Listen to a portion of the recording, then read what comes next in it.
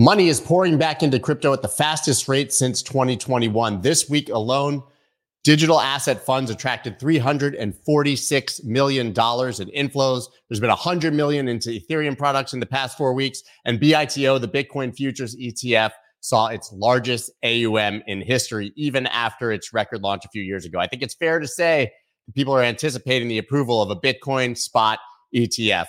Alongside that, we're going to wrap a bow finally around everything that's happening with Binance. We've got CBDC Palooza over in the EU and a whole lot of other news to discuss. Nathaniel Whittemore and I have missed the last 3 weeks. We apologize, but this is your Friday Five, the 5 stories driving prices in the crypto market. Let's go. Let's go.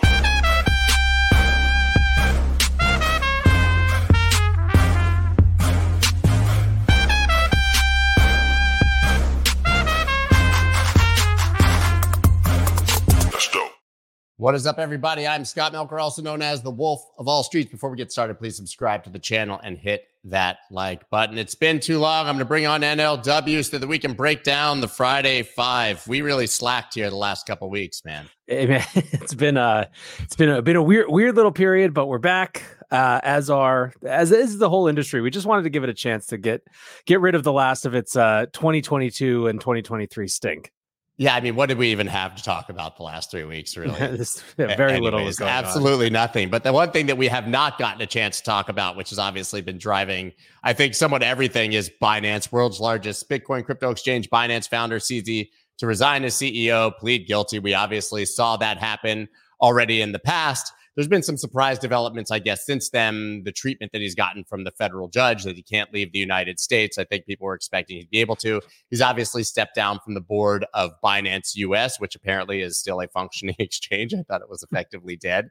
And we've moved on to Richard Tang, a guy who clearly has a ton of experience working with regulators. And I think there's an argument to be made now that Binance will become one of the safest, most regulated exchanges on the planet, and that institutions are going to probably flood back in. I mean, they're not dead. They're going to continue moving forward. They're paying their fine. What am I missing here? Is Binance good to go? I mean, listen, it's all going to come down to confidence, right? And so a couple things. First, it is likely that there's a stabilization among individual users now that this is done. I think that there will be some number of people who, I guess, this sort of convinces them that there was something going on there that they shouldn't like, and maybe they leave now. But I kind of feel like the innuendo, the rumors, the suspicions of all of this have done their work over the last, 12 months, right? Binance's market share had gone down pretty meaningfully. And it's sort of a situation where the people who were going to leave because of this set of things probably already had. So the people who stuck around were just waiting for this particular phase to be done, right? Which it is. Now, the question is, to what extent the more institutional kind of upmarket investors are going to want to come in and use this. And I think probably it's going to be based on a combination of things. One is, do they have different product offerings that make it an appealing venue for those investors? And two, do the sort of requirements of the settlement actually make it the perception of it to be an extremely safe place, given how open their books are going to be to the DOJ and to everyone. Ironically, this could be very good for their business in the sense that, if you are trying to make decisions about where is a safe place to invest, the information about Binance is going to be radically more open than most offshore exchanges by virtue of, the settlement that they have. Now, of course, there's still the hurdle to get over with, compliance departments and, the sort of, lingering risk issues and things like that. But, for sure, the exchange has survived this, and that's an outcome that could have been pretty different. Yeah, it somewhat reminds me, I keep saying this, of Silicon Valley Bank, right? You had the collapse of Silicon Valley Bank, worst bank in the world. I would never bank there. Then the Fed and the government step in and say they're going to fully back everything. And everyone's like, this is the safest bank on the planet. Yeah. Like, I know that no matter what happens, I'm fully backstopped here. So if you have the United States government keeping that monitor in Binance, paying attention, I think that it's become a really good place for institutions probably to spend their money and to spend their time. Interestingly, you might not have seen, we've had this narrative that the CME had surpassed Binance in futures open interest. Binance has now taken the lead again, actually, since this happened over the last week. So they're at 114,000 Bitcoin, CME back to 108,000. That was about a 15,000 spread in favor of CME just a few days ago. So clearly, at least there's interest coming back in. And if you ask what the institutions think of this to sort of support this narrative, we have JP Morgan saying this is positive for crypto, the Binance settlement. And of course, Bernstein as well. Binance will retain its international dominance after U.S. settlement. So we're not the only ones saying that this seems to be a clear path forward for Binance at this point. Yep, absolutely. I mean, a lot of this was going to hinge on what that sort of narrative was coming out of it. And I think, broadly speaking, you know, the to the extent that the best way to resolve this type of thing for everyone is a meaningful action that doesn't totally destroy value, that does signal an actual shift. Like they kind of, everyone sort of seems to have got this one right. CZ stepping down seems to have been the big move that I think they needed to see, that to make it more than a slap on the wrist, right? I think it also telegraphs what would likely happen if we see other bad actors attacked by the United States government, that it could be a huge fine. Somebody steps down, but they're allowed to operate. I think this really eliminates the fear of these platforms getting crushed. And of course, I'm talking about maybe the DCGs and the Tethers, if there's ever action against them. The biggest fear was that they crush Binance. That's not happening. This is actually how Wall Street banks were generally treated. Maybe not their CEOs, but, you know, if a Wall Street bank did something wrong, they pay a massive fine. It's meaningful and they move on with their business. And that's what we're seeing here. And I think that that's really encouraging for the future if we have other actions. Yeah, this is a little bit outside of sort of our purview, but I do think it will be interesting to see, kind of historically speaking, if the actual holding of executives to account, the way that we've seen with obviously Sam and now with CZ, is a sort of a crypto specific flavor, right? That it's something that's reserved just for this, or if instead it reflects a broader philosophical shift where it's sort of the beginning of a different attitude towards white collar crime, you know, that actually can include, you know, more than just financial punishments for executives. Obviously, this is one of the biggest things that people had complaints about coming off of the global financial crisis, is the lack of that type of accountability. So I wouldn't be surprised if, you know, once again, crypto's first to the party, but it's not exclusively a crypto sort of shift in how white collar crimes are approached. That'll be interesting to see, because we certainly know that there will be a lot more white collar crimes. That's definitely coming. And since we're talking about institutions, here's our title, right? Money is pouring back into crypto. Crypto funds attract largest weekly inflow in 2023 as Bitcoin short sellers capitulate. CoinShares, digital asset funds, attracted net inflows of 346 million last week, fueled by anticipation for a spot Bitcoin ETF. CoinShares reported Ether and Solana led among altcoins fund inflows. This is the largest numbers that we've seen since 2021, right? I mean, there's been a bit of a stagnant market to some degree. I think that it was boring until maybe Bitcoin broke 35,000. But you can see this obviously in the news, but just anecdotally, even with the price action of a number of altcoins outside of even what's happening with Bitcoin. But like, can we finally say, hey, man, we're back, or we're so back, I guess, if you really want to be hyperbolic? You know, listen, I think that there has been for some time a sense that we had meaningfully hit an inflection point where the worst was over and perhaps the best hadn't begun again. You know, I don't think that people are fully ready to call bull market in the way that we think about them when it comes to crypto, but there is clearly positioning going on in advance of an ETF. There is clearly a shift in sentiment across all of the big sort of financial houses when it comes to this. The resolution of these issues, you know, like the kind of twin pairing of a settlement with CZ and the conviction of SBF, those are real kind of cleanup moments. And, you know, I think that what's not super clear is to what extent this is these big institutional funds really getting excited again versus just sort of making the rational play to position a little bit ahead of an ETF. But I also don't know that it matters all that much, because it all kind of contributes to the sort of positive feedback loop of narrative shift that leads to sort of a feeling and a sentiment difference, which has all sorts of impacts, which sort of take something that, again, might just be positioning to start, but makes it more real, right? When you see institutions come in this way, all of a sudden entrepreneurial interest goes up and builders get louder, and that makes it feel more real, and people who are on the sidelines come back in, and it sort of all has this sort of positive halo effect, almost regardless of the catalyst. And 9 weeks in a row of positive inflows, it starts to be less of a feeling of this is sort of just a little shift and something that feels a lot more significant. Yeah, I agree. And something I mentioned in the intro, world's largest Bitcoin futures ETF breaks 2021 record highs for asset under management. This obviously is ProShares BITO. It has 1.47 billion in holdings. As a flurry of Bitcoin ETF applications in the US seemingly spurs institutional interest in the asset. So this is part of those inflows, but this is pretty astounding when you think of it. First of all, when BITO launched, it was at the peak of a bull market. It was the fastest ETF in history, not just crypto, any ETF to a billion assets under management. This is arguably the most successful ETF launch in history. We've had years now of watching this thing and knowing that it massively underperforms the price of spot Bitcoin, right? I think the last numbers I saw, roughly 10% a year, obviously just because of the way that futures contracts roll and that they have to buy futures contracts that are dated further out.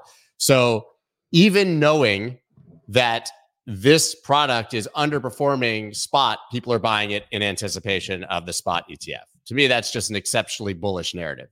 Yeah, I mean, listen, the evidence is getting stronger and stronger, and it's getting harder and harder to kind of have the ETF is fully priced in kind of argument, or that the ETF is a non-event kind of argument. We'll see if people sell when the thing actually happens, but it is very clear that people, and by people I mean markets and investors, think that this is going to be a significant moment for this asset and for this asset class. Yeah. Do you think that outside of the spot ETF that any of these inflows have another narrative behind them, or do you think that we're just like riding hard on this single thing at the moment?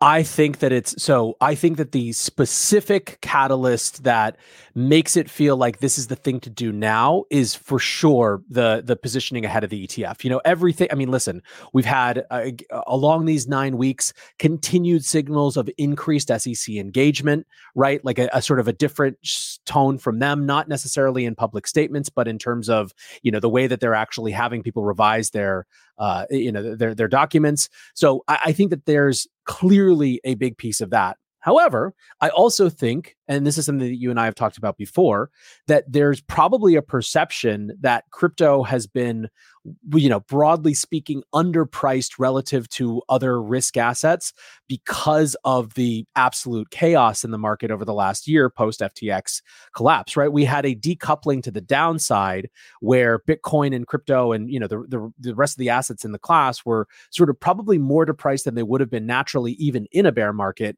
because of the overhang of, government regulation and all those things. So it seems to me like the combination of a little bit of correction of that, mispricing based on, those risk factors being eliminated, plus the specific catalyst of an ETF coming up as a reason to do it now, plus, the emergence of some sort of new inklings of narrative around, Bitcoin is being talked about on the shows again, right? It's back on CNBC, and it doesn't take too much of that sort of narrative salt sprinkling to just round that package out and make it make sense.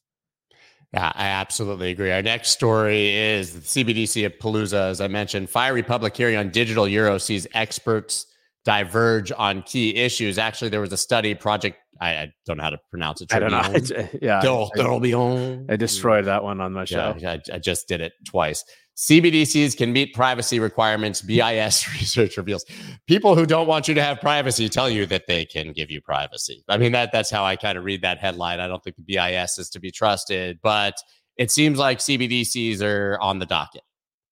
They've been on the docket in Europe for quite some time. The ECB is a very big proponent of them. Like if you compare the statements of the ECB compared to the Fed, very, very different tone about a digital currency, right? The Fed is very circumspect. They push it off to Congress all the time. It's, they don't want to touch the decision-making authority on that one with a 39.5-foot pole, right? Whereas Christine Lagarde and the ECB are much more vocal about their support. They're actively trying to, figure out what European citizens' issues with this are and try to address them.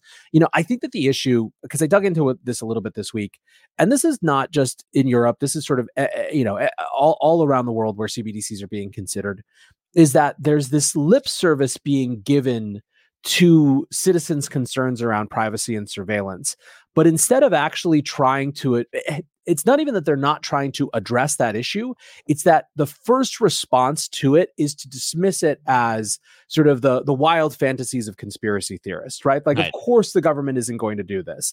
And at this point, right or left, people just aren't buying that sort of blithe dismissal of what feels like a fairly meaningful concern. And so, to the extent that these governments are serious about this and actually want to sell citizenry on what they perceive as the upsides, you're going to have to do more than just sort of dismiss those concerns as to be dismissed, Yeah, I totally agree. I think you kind of joke like, yeah, just trust us. Like literally everybody assumes the dead opposite. We assume that the government is going to intentionally try to do this and remove our privacies. And we've seen it in China, right? So China doesn't mean that it's the rest of the world, but nobody wants to go down, I think, that slippery slope of the CBDC examples that we've seen. And I'm sorry, I don't believe a BIS study that says your privacy will be protected. There are people working for this. Chris Giancarlo, I don't know if you know him, but used to be the head of the CFTC.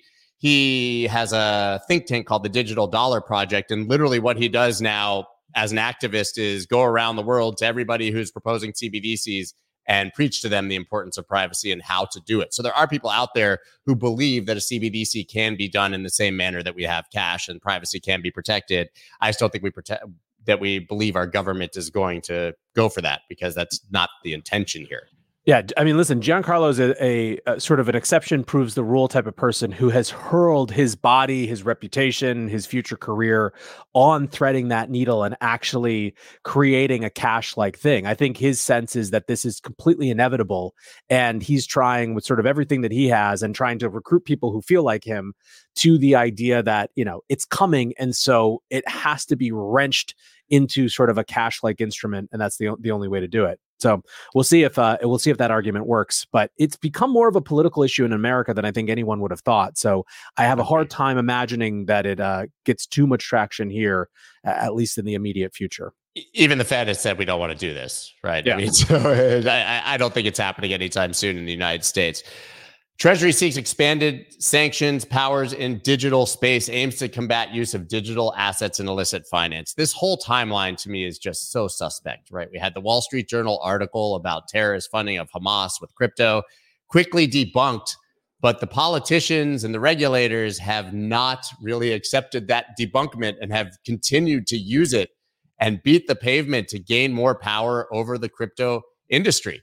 This is Wally Adeyemo, is a deputy Treasury secretary, and he made these comments at the Blockchain Association meeting in front of a bunch of pro-crypto advocates in DC. I mean, he basically said this is a threat to national security, that crypto is being used. Not only, I don't have the quote in front of me, I talked about yesterday, not only for illicit finance, it was like child, like illicit drugs, it was child labor and all this crazy stuff that he said that crypto is being used to fund. Most of that has been already debunked, but that doesn't stop him from wanting a secondary sanctions regime and asking for more power for the Treasury. So on the one hand, we have yay, Bitcoin spot ETF. On the other hand, seemingly we have scorched earth against everything crypto.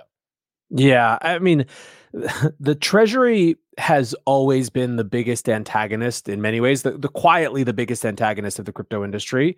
Going back to the infrastructure bill fight, 3 years ago now, when that bill sort of happened and there was sort of the provisions around, broker definitions, at first the entire DC lobby establishment thought that there had just been a mistake, like that someone didn't understand. Then they got in there and started talking to people at Treasury and found out that they did understand and that Treasury really did want those powers and that they wanted, effectively to create a situation where crypto was soft banned because, node operators can't provide KYC. Like, it's just not possible. And this has been a recurring fight. It's been ongoing ever since that. Now, I think the Treasury kind of slunk back into the background a little bit as other members of the administration took on a louder role over the last, year and a half or so, right? They were very content to let Gensler become enemy number one. And then they were content to sort of, have the banking regulator establishment and Operation Choke Point be the vehicle.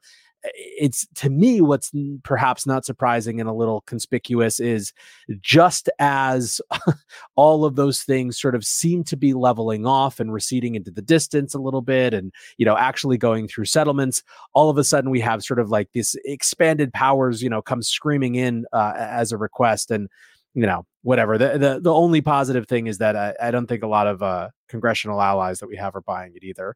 And regardless of whether it's in the context of crypto, I do think that a key political issue over the next election cycle is going to be expansion of government powers and the fight against that.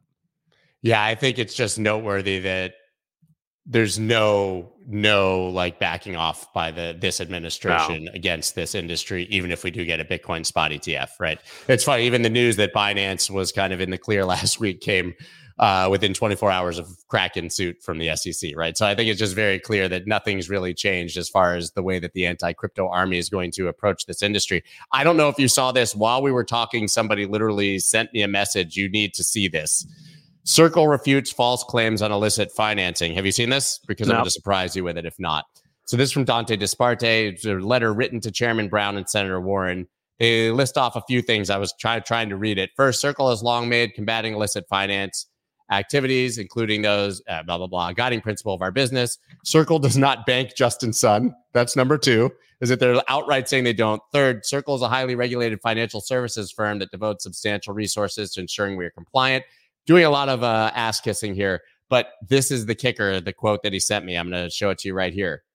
Moreover, Circle supports Senator Warren's and Senator Marshall's recent amendment to the National Defense Authorization Act to strengthen AML provisions in the digital assets industry. We also share broad agreement with Chairman Brown's recent letter to U.S. regulators calling for a stronger disclosure regime in digital asset markets. So maybe we're not getting a central bank digital currency, but we may be getting a highly regulated stable coin that's very in line with this administration's wishes.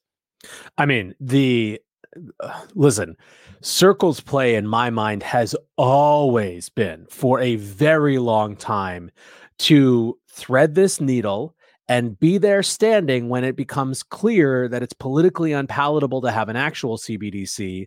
They're trying to be basically the sort of, the private market infrastructure that can be adopted and integrated into the public system.